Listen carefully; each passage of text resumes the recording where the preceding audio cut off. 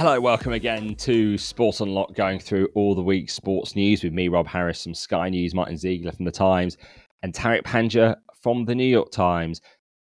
I feel so often we start with perhaps legitimate scrutiny of FIFA, questioning some of their actions, that let's start on something positive, which is actually the new website where you can see all the football clubs where they're subject to transfer bans. You can click and go through all the countries, you can search the database, and it's all there in an open way. A bit of transparency, just the type we always call for. Well, congratulations for transparency there. Any interesting clubs under transfer embargoes? I did briefly look at the list, although fortunately our good friend Graham Dunbar from AP has logged it all. He's found 6 Saudi Arabian clubs, 5 in Argentina's top flight, leading African teams, so pretty heavy. He's pointing out, several who've reached the Club World Cup in recent years. So these aren't just small teams. Saudi Arabia, notorious for being on that list before it was published. Everyone knew it was an open secret. There'll be a bunch of Saudi teams. The ones that caught my eye, you mentioned the African teams: Wydad Casablanca of Morocco and TP Mazembe of Congo.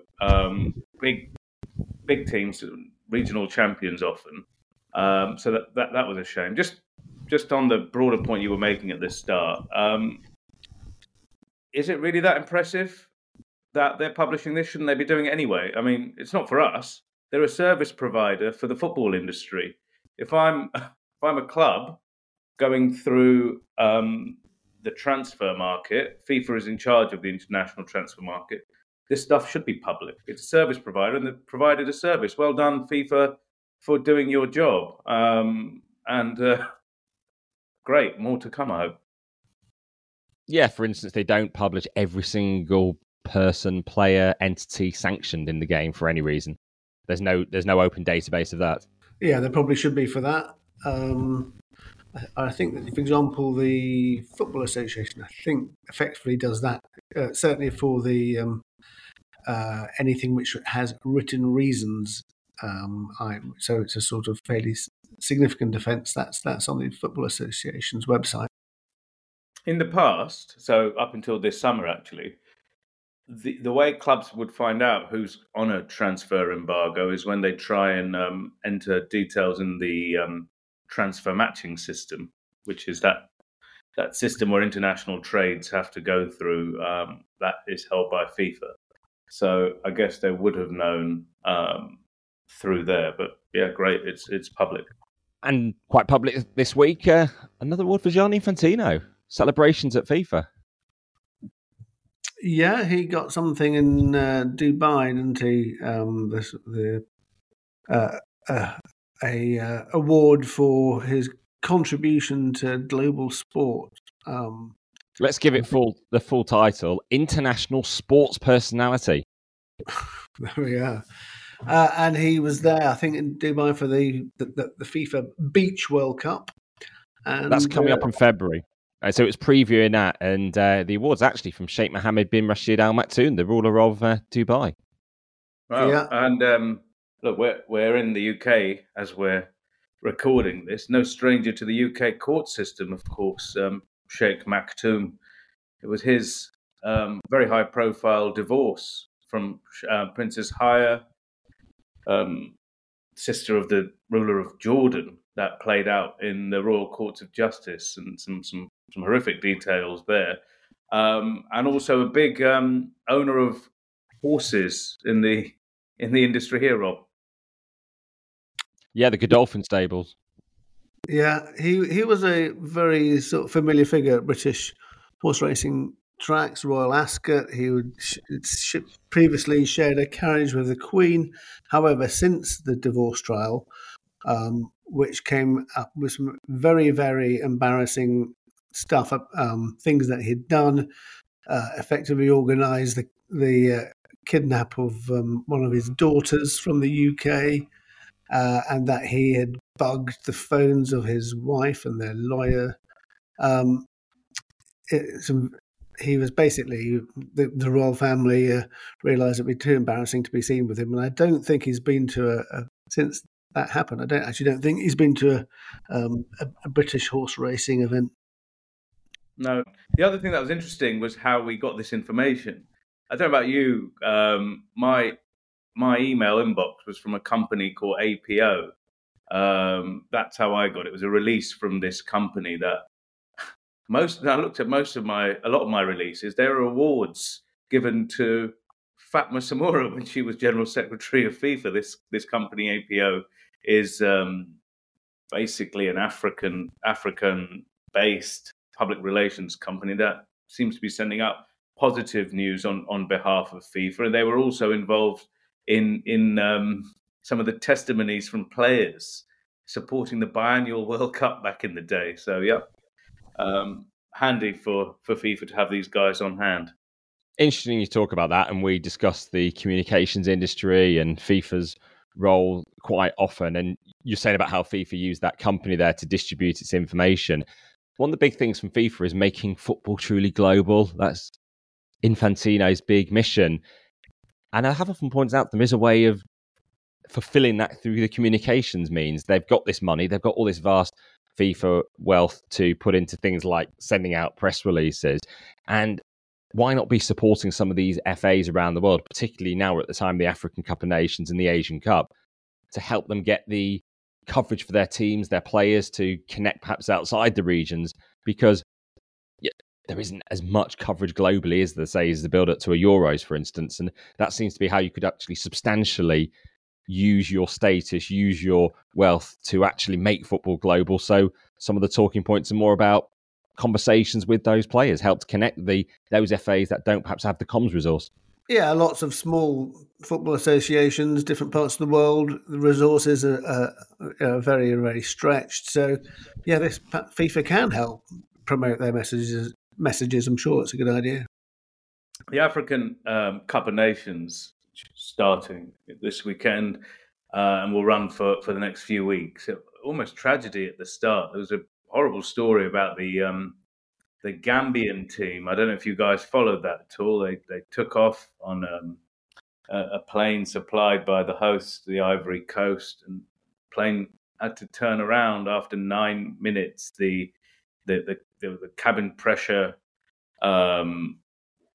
changed to a dangerous level. The coach, when it came back, said players had fainted and couldn't be woken up, and it was only the pilot's alertness that stopped what could have been a major tragedy. So, yeah, that sounded terrifying. Hopefully, that's the last kind of horror story ahead of the tournament, which didn't end well last time in Cameroon when we had that stampede. So here's wishing them all the best for a better tournament. That crush that took place during the tournament last time, and this time obviously being staged in Ivory Coast, the Asian Cup being in Qatar, which means a return to some of those World Cup stadiums, including Lusail. So it'd be interesting to see, whereas Qatar a year or so on, is there a big influx of fans from across Asia? Do they pack into the stadiums locally? What sort of interest? Qatar won the last tournament. They are reigning Asian champions. It's good that the stadiums don't become white elephants, isn't it, for sure? It'd be interesting to see, though, in 5 years' time, whether what the use of these stadiums that were built for tournament is, because you can see immediately after the World Cup, they're going to put them to some use, but I think it's the long term that's the greater challenge. And look, they're enormous, these stadiums. A lot of them are humongous for a country Qatar size. I was at the Asian Cup last time. I think it was United Arab Emirates, and it was in the middle of the blockade.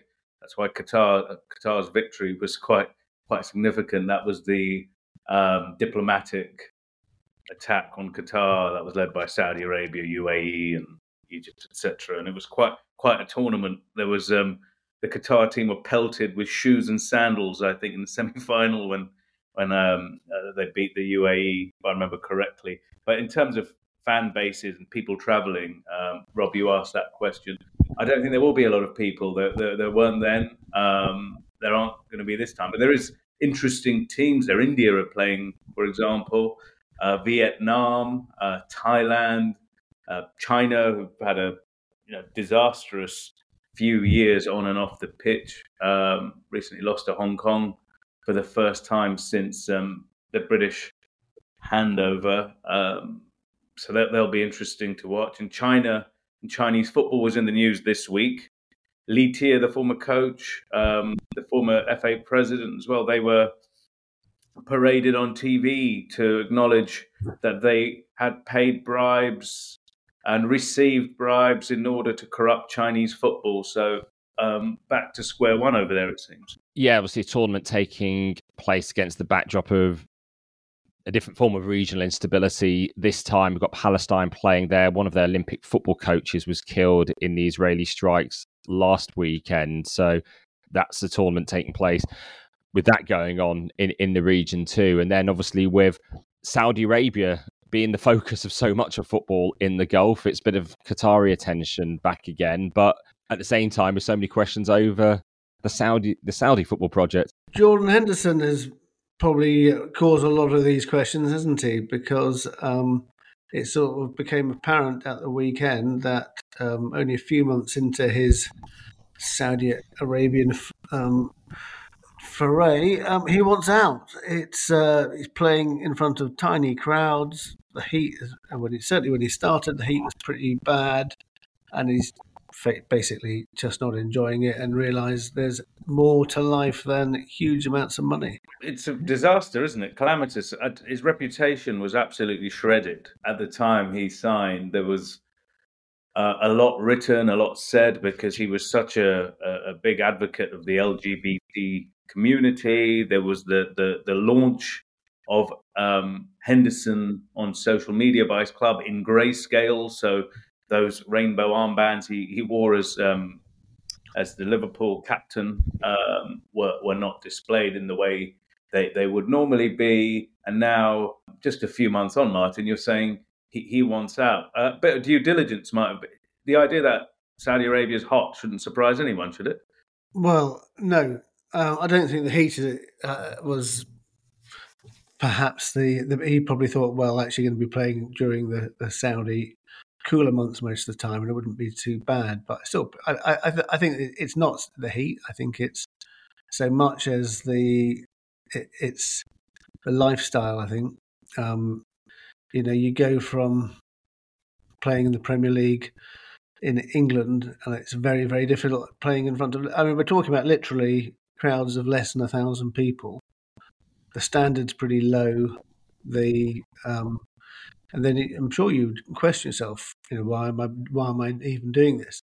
I think it's quite a big setback for the Saudi Pro League generally.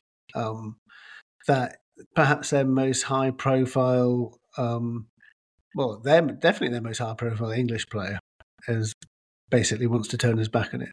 That if they're talking about bringing in other players, which they are, expanding their overseas base, then that's not going to help them at all.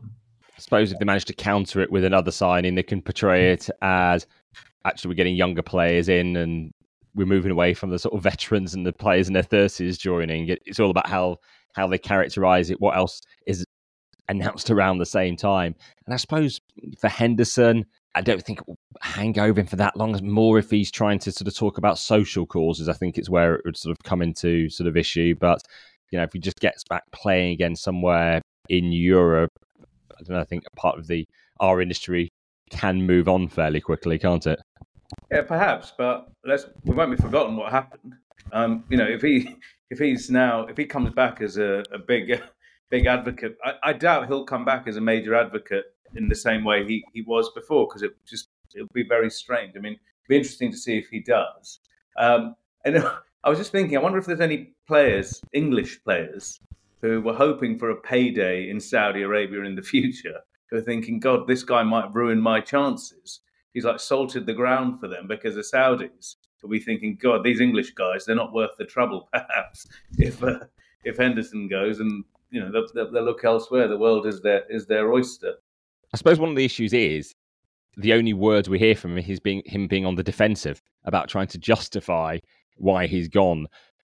Maybe because there was no mass media sort of engagement right at the start of his time in Saudi, which sort of attempted to deal with that for anyone who wanted to ask questions. So he sort of kept on coming back to it in various interviews and then sort of going silent. So not a sort of sustained public profile in terms of even just talking normally about football. It's almost like you're sort of in the shadows, a bit like how, Cristiano Ronaldo has been there for a year, and I can't think of anything substantial he's done media-wise, which means it's sort of hanging over him in that sense. Although, he's mixing very much with the elite end of the Saudi state very often too. Yeah, I mean, it just seems like an influencer, I suppose. If it seems that's part of their project, so they might be getting what they want from him. They don't really want him to be doing, I don't know, major in-depth interviews.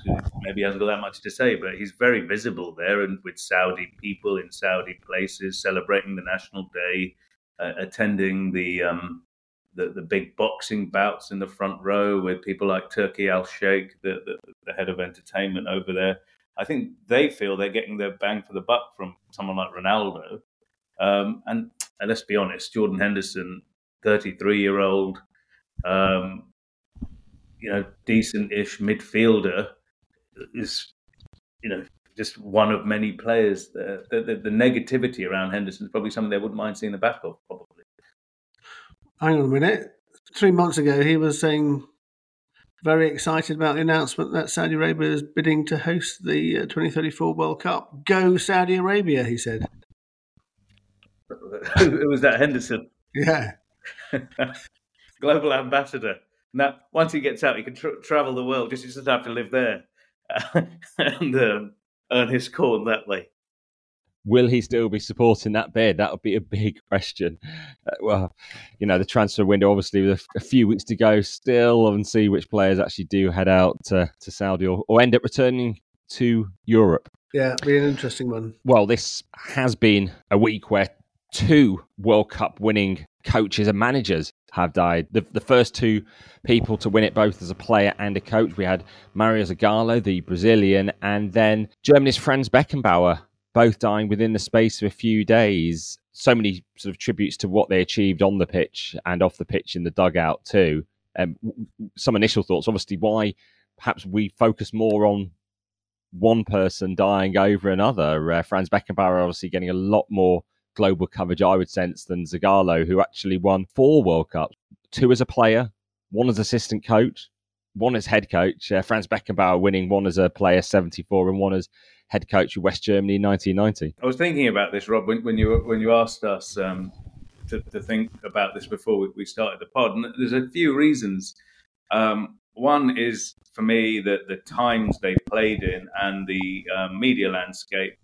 Zagallo, generation older than Franz Beckenbauer, and he wasn't the superstar of that team. That Pele kind of was the gold standard player with Brazil, and again, it was in black and white. Beckenbauer emerges as a supreme player, color TV in the 70s, and he's in Europe and he speaks English. Someone I spoke to, a Brazilian friend yesterday, he was saying, God, if Zagallo spoke English, he would have given you guys so much entertainment. And that's one of the other things. Martin, I don't know what do you think about what Rob's just brought up there?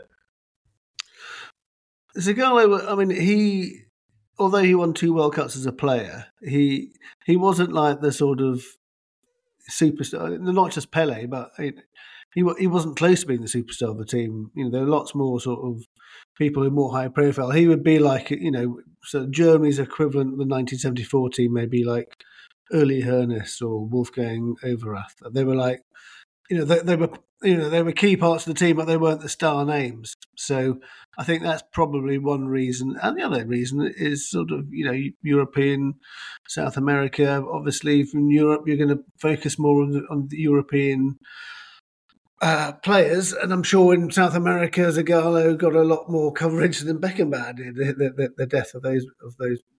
Yeah, both. or maybe similar.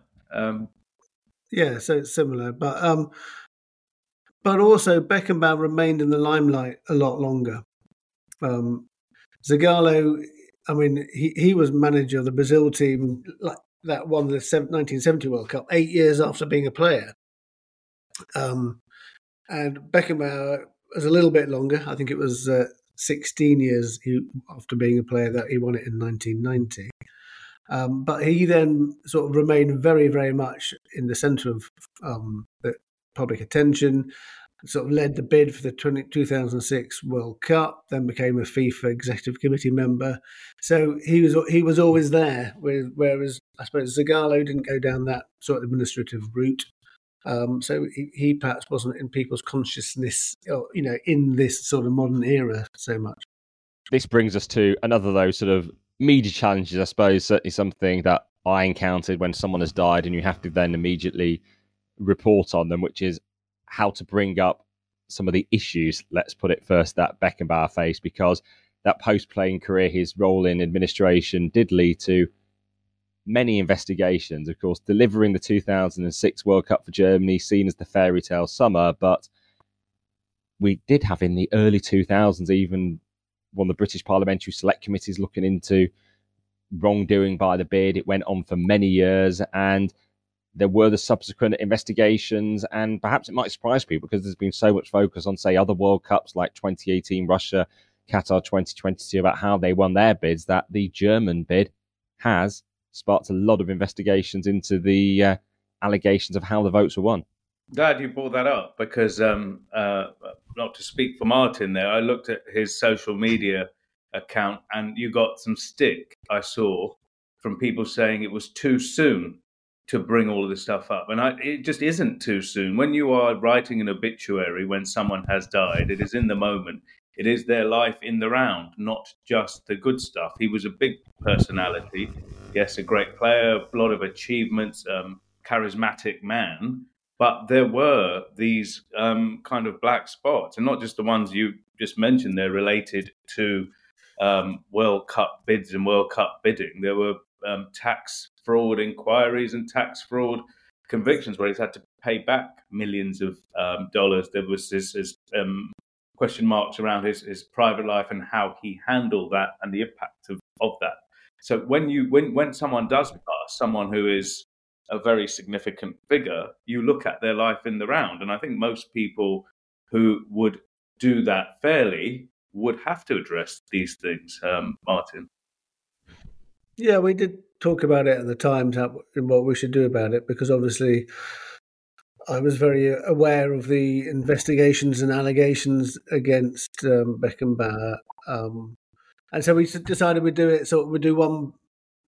Somebody would write a big sort of piece around the sort of footballer and the manager issues, mainly around the sort of World Cup bids. One was, it was Jens Weinrich, the German journalist, about, I think it was about 8 years ago, did a expose of the fact there had been a slush fund for the 2006 World Cup bid that Germany had to basically cash for votes. And then after Beckenbauer became a FIFA Executive Committee member, there was allegations that he firstly took money to vote for Russia for 2018, and there are also question marks over his relationship with the Qatari Mohammed bin Hammam around Qatar's bid for 2022. Now, FIFA did investigate this. The ethics investigation was launched, but Beckenbauer's lawyers blocked him giving any evidence on the grounds of ill health. And when the sort of time ran out, the statute of limitations ran out, there was a very interesting written ruling from the FIFA Ethics Commissions, basically questioning this sort of claim by his lawyers that he was too poorly to attend any hearings because he'd been doing other public activities, which, if he could do those, why could he not speak to the ethics committee? But anyway, it was timed out, and so by the time he died, there were these question marks against him, but no outcomes. And the tone of that FIFA statement was pretty strident from the FIFA judges. The quotes were saying he did not appear to have any memory problems remembering matches of the 1990 World Cup, an event occurring 30 years ago in vivid detail, talking about the various trips he managed to make even during the pandemic and speeches and interviews he gave. So, this wasn't the media pointing this out. This was actually FIFA judges. I suppose it does create a challenge. We had the tributes from FIFA this week from Gianni Infantino. What do you do? How do you pay tribute to one of the greats of the game who featured in sort of all-time FIFA great squad list? But how do you overlook then the investigations that were hanging over him? It seems like the decision was just to completely overlook all that. And how much should a great footballing career negate any later life issues? Yeah, it would have been perhaps even more interesting to see what they would have done had the Swiss criminal trial been able to be completed. That famously had to be suspended and collapsed towards the tail end of it, because there was a statute of limitation that passed during the trial process, which had the Swiss courts, and it wasn't just Beckenbauer and two or three other German officials. Had they been criminally convicted, there was a lot of evidence there, and Martin talked about some of this just now. What would the tribute be there if someone has been found to have corrupted World Cup bids, etc.? But you have to kind of separate the great football player and the great football manager from some of these other things, right? There are layers to many people, I guess. It's not that simple. There are, and you can also be somebody who's possibly done things which are wrong, and still be a sort of admirable figure in other ways, from on the pitch, and a charismatic guy. And I met Beckenbauer on several occasions, especially before the 2006 World Cup. When he did a lot of media then, and he was very engaging, very funny guy. So you can see why he's very popular. And it's regional. Rob, do you think, I was looking beyond Beckenbauer, I was thinking about Sepp Blatter as well, who's obviously still with us. But I imagine his portrayal and how he'll be remembered might differ depending on what part of the world you're in. I'm thinking in Europe, it might not be the best kind of eulogy or memorial for Blatter when his time comes. But if you think about Africa, perhaps, and maybe even South America, maybe there'll be a completely different portrayal of the man, given what people in those regions think of what he's done, perhaps. And it also does come down to what someone is being accused of. There are various levels of misdemeanors, let's put it like that, and away from football, in the music industry, when there's been musicians who've had various cases against them. Obviously, they're called not to hear their music again, but they are very far more grave cases, is what you might call sort of white collar issues, aren't they? Yeah, for sure. I mean, I was thinking, for example, Michel Platini is obviously but comparatively a much younger man, but he's had one sort of thing against him, which was this. Which he was banned for, which was this taking this payment from FIFA. But I imagine, hopefully nothing does happen to him in the next few years. But if it did, I think he wouldn't get a very positive portrayal compared to Beckenbauer, which perhaps he should, because in terms of his contribution to football, it's very, very similar. Huge influence on the pitch. And with some closing thoughts on Beckenbauer, just looking back on past posts that I'd made on Twitter. I think we encountered him at a conference in 2014 in London. I certainly got to ask him then about the various allegations swirling around, and he said all the scandals and corruption suspected leads, their accusations, there is no evidence. But ending on another quote, he said there, "I was criticised, I had an arrogance in my behaviour until they understood it." Well, that is remembering Franz Beckenbauer and Mario Zagallo. Remember them as finally as the footballers who also won the World Cup as manager, something only 3 people have done, the third being Didier Deschamps with France, who's very much still with us. Moving away from that, it's actually spin-off from the Russian doping cases, Martin, something that you've been looking into. Yeah, I think we probably mentioned this a couple of years ago, but it's the former president of the International Biathlon Federation, Anders Bessenberg, a Norwegian, who has just gone on trial in Norway for corruption. And basically the charges are he took bribes, including luxury watches, and had prostitutes paid for him by Russia. in return for covering up Russian doping cases. Biathlon is an endurance sport. It's had historically some fairly major challenges. And interestingly, the whistleblower Grigory Rodchenkov, who was the former head of the Russian anti-doping agency turned whistleblower, is going to give evidence against Beckenbauer in the Norwegian courts, I think, but via video link from the USA. But this case, I think, was really, really interesting because it just showed that, going to the very top of some sports, how Russians' influence and behaviour was all part of this huge doping operation. Yeah, it was a classic investigation there. It stemmed from Rodchenkov's evidence to the World Anti-Doping Agency and Gunther Junger, their chief investigator. He then supplied information to, I think, the Norwegian and the Austrian authorities. Norwegian because Beckenbauer is Norwegian, and Austrian because the biathlon union was based in Austria. And the details, Martin, you kind of alluded to them. There was these, and it was years long. They were grooming this man and had groomed him. They had him in their pocket, and his deputy Nicole Resch. There was the famous line where he said, "Yeah, there were prostitutes. I'm not quite sure who paid for them, but they were definitely. Yep, that's true."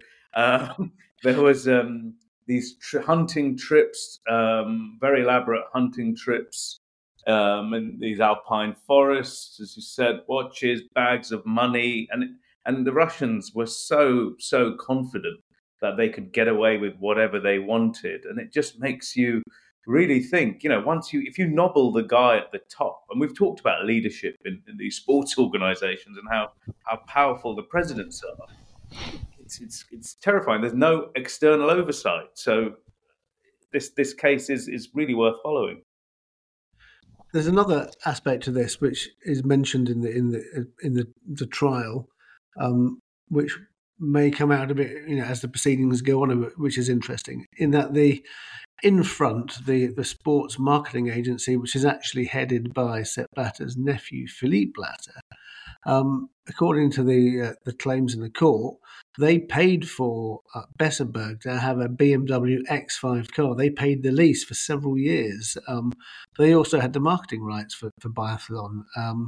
So that's another issue for them both perhaps in front after the case is concluded. If there's anything from that, they might have to explain what happened there.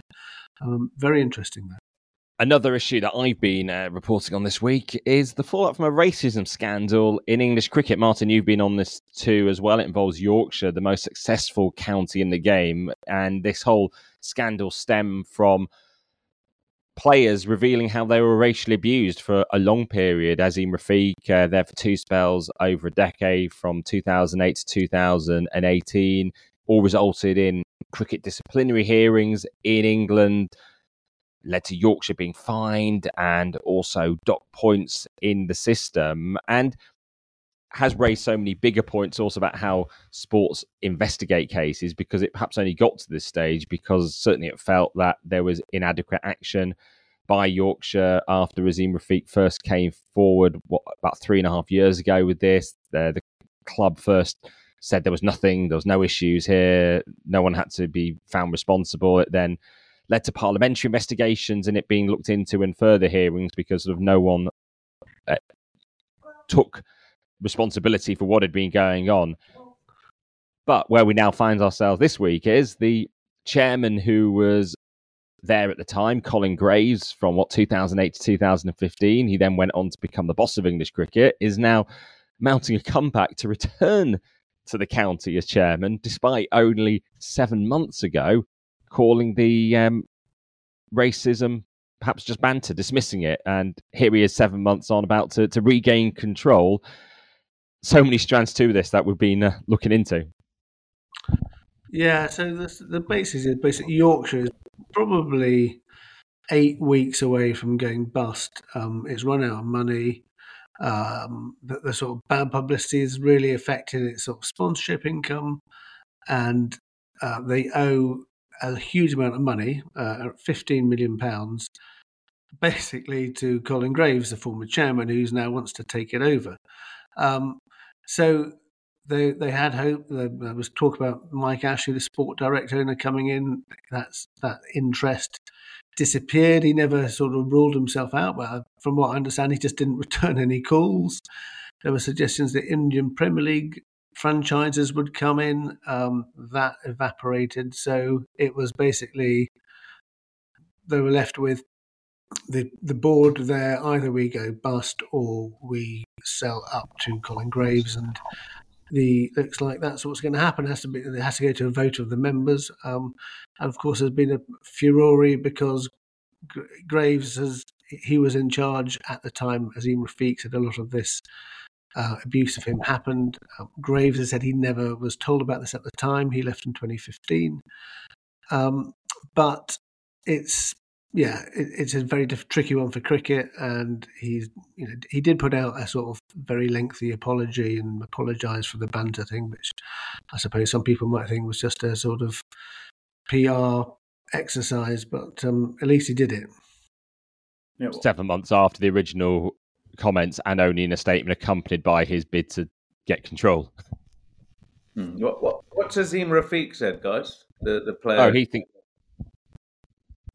Speaking to him, he thinks cricket's gone backwards. What has it actually learned from the whole series of hearings, the pain that he went through, having to recount everything at those hearings to sort of take on the system as well, because effectively he was, overlooked in terms of what he was trying to bring to light. There was not the action that he was hoping for, and here he is still sort of fighting and having to talk it up sort of 3.5 years after he sort of went public for the first time. And how bad are the finances in cricket? Like you mentioned IPL, there are IPL teams. We've got IPL franchises, yes, much bigger competition, all that money washing into India, and the franchises there nearly $1 billion, around $1 billion. And what kind of numbers are we talking about? Yorkshire, what's the debt? How much are these teams worth, Mark? The finance of county cricket are very sort of fragile at the moment. It'd be interesting to see what happens in the future, though. I think there is a sort of idea, and that the reason the IPL teams are interested in that it may be that the 100 in the future, at the moment it's all controlled centrally and the money's controlled centrally, that actually the clubs will be able to, they will control, they will have the income from that rather than centrally. So I think there is some interest. For example, the IPL side is looking at Hampshire. So I think there's going to be a lot of this in months to come. But at the moment, clubs such as Middlesex and Yorkshire are absolutely on the financially, they're in a very bad place. It comes all from England, was where 2020 cricket, the new format, was invented, and it seems that India's worked out how to just do it better and commercialise it better. Well, they also don't have football like dominating the sporting landscape in the way England has. In a way, when it's like they have almost monopoly in the way football has over English viewers. It's an incredible story, the rise of IPL. Those franchises, when it started, I think in 2008, guys, were sold for between $60 and $80 million. So we're saying in 15 years, those numbers are now $1 billion. It's an absolute boom and a real kind of hit with the audiences over there. In a way that, it doesn't matter how, it'd be hard. Whatever they try and do, you can't see cricket ever coming back in the way it was here in the UK when we were kids, say, terrestrial TV, millions of people watching, and big stars at county level as well. And one of the big events for 2024 is the Men's T20 World Cup in the United States and the West Indies. So that is a moment when they're trying to see, can T20 cricket really break the United States as well? Yeah, so that's interesting. India and Pakistan will be playing in the American side of the draw, or at least in the group stages there. That would be interesting. So Long Island on June the 9th, the Nassau County International Cricket Stadium. Certainly a big name, big title for the stadium. Big title. Hopefully for them and everyone, I anticipate as well, a big crowd. But what will be interesting is this for the diaspora, who are already, cricket fans, Indians, Pakistanis, Caribbean community that live in the US on the East Coast, certainly over there, as you mentioned, or will it bring new audiences who aren't familiar with the sport? That'll be interesting to see. I suppose in part it might be how we see in the UK when it's NBA or NFL, that you get some of the diehard fans delighted that they can finally see it on British soil, whether NFL at Wembley or Tottenham when the NBA was here, they'd see it at the O2. But then you will get some of those newcomers just keen to see what it's all about, this intriguing thing of a World Cup, and cricket's here perhaps, but it will have that sort of novelty aspect, and it'll be the sort of quirks of it, and particularly maybe in some of the media coverage as well, it'll be like this, what's this weird thing? Yeah, and also they've got the cricket at the Los Angeles Olympics, haven't you? So it's it's almost sort of building up towards that. Yeah, that's one that's going to be watching through the year. We did, again, touch on it from last week's pod. Let's just return to it as well, because it's one of the themes of the year back in football. Financial fair play. We're waiting the outcome of Premier League cases, but also we've had an update on Premier League finances. The latest club to drop their annual report, Newcastle United, with so much intrigue about what they are able to do with the PAF ownership. Yeah, so actually, Darren Eales, the chief executive, was very sort of, honest about the challenge they face. Because they've made losses of 75 million odd over the last season. He was saying the profit and sustainability rules are such that actually they're going to have to sell somebody, potentially even one of their sort of bigger names, in order to sort of comply with the rules and allow them to bring in more players. He sort of pointed out how, for example, Aston Villa sold Jack Grealish for a lot of money, then were able to spend that, and because you can amortise, spread the transfer the spend over several years, if you do get a big chunk of money in, then that's quite helpful. But he was saying it's the rules slow down their efforts to sort of break into the top of the big six, as it were, because they still, in terms of their income, they're still way behind the big six. Yes, the 250 million odd in revenue for Newcastle. I think Darren Eales compared that to the 700 million or number that Manchester City announced. So that is some going. But these results come before Newcastle's Champions League income can be counted for this year. The new seller sponsorship, that world famous Saudi-based entertainment company that's now on their shirt fronts, and an Adidas shirt deal. But yeah, these are the rules that have got Everton in trouble as well. What do they call the profit and sustainability rules? And how do they work again? You're allowed to lose up to £105 million over 3 years, but a lot of that, you can say how can they, if they've lost more than £70 million in one season, how can they comply?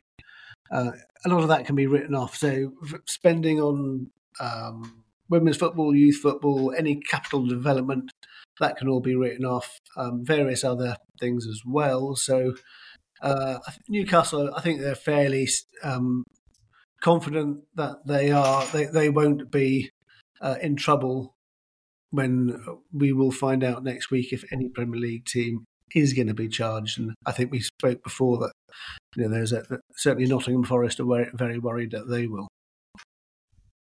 It has obviously led to various bits of coverage about Newcastle from some of the reporters who cover the club about the whole it's just protecting the cartel, and some of the arguments we heard about Manchester City in the past with them journalistically questioning why rules are in place that impede Newcastle's ability to invest and to try to catch up with the others, and how they're being artificially held back in that sense and not being able to enjoy the spending. Obviously, from a media perspective, some of those journalists who cover the club would benefit if they did have a greater ability to spend on players, which perhaps would boost their success and actually help the team become even more prominent. Yeah, there's you spotted something in the accounts, didn't you, Tarek, about loans from Newcastle United? Yeah. I can't take credit for that. All I can take credit for is reading.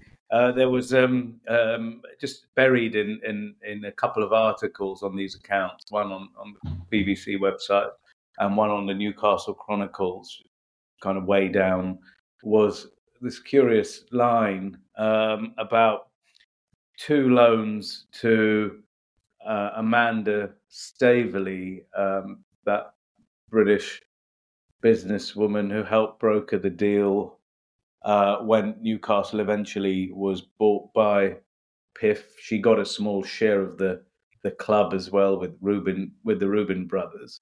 And yeah, it was these loans for legal fees. And I was kind of racking my brains to thinking, why does the club need to loan this successful businesswoman two tranches of around 600,000. I don't know, but I do know that she has been embroiled in a couple of cases that I'm aware of, or we should be aware of, that have been published in the media. One was with Mike Ashley, the former owner of Newcastle, and I think it involved not doing him down or doing his ownership down, and this related to talking about the branding around St James's Park.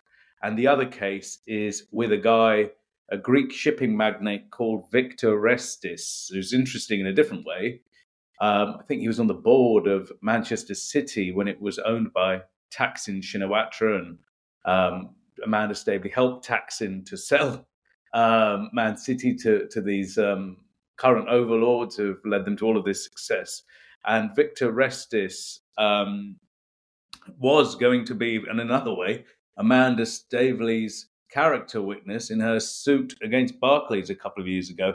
In the end, he didn't show up. So quite a lot of intrigue there. I mean, there always is around Amanda Staveley. So, watch this space. That Mike Ashley legal action was launched actually after Amanda Staveley spoke to us, I think, after a Premier League meeting. I think all 3 of us were there, weren't we? Yes. Yeah. And it was the comments she gave us, and which then landed her into legal trouble. So we had a small but unfortunate part to play in that. Not through any attempt to catch her out. I think, if I remember right, we were just trying to understand the detail and what it was with various questions. It was not gotcha questions. No, absolutely. Yeah, it was a chance to talk to at least a small owner of one of the most exciting developments in football. And to be fair to her, she gave us the time. Amanda Staveley is, at least then, was very keen to talk to the media for whatever reason, and that was very helpful. There was another line, if I remember right, about a possible purchase of Audrey Hepburn's estate. So I'm not sure what happened to that, but that would have been quite a high profile swoop by Staveley and co. at that taking place. What a variety of subjects we do end up covering on here. Well, that about brings an end to this week's episode of Sport Unlocked. As ever, you can message us at Sport Unlocked on X, Facebook and Instagram. The messages drop into the inboxes. Also, sportunlockedpod@gmail.com. And if you hit subscribe, you land in your feeds automatically. Now, thank you for listening. Goodbye.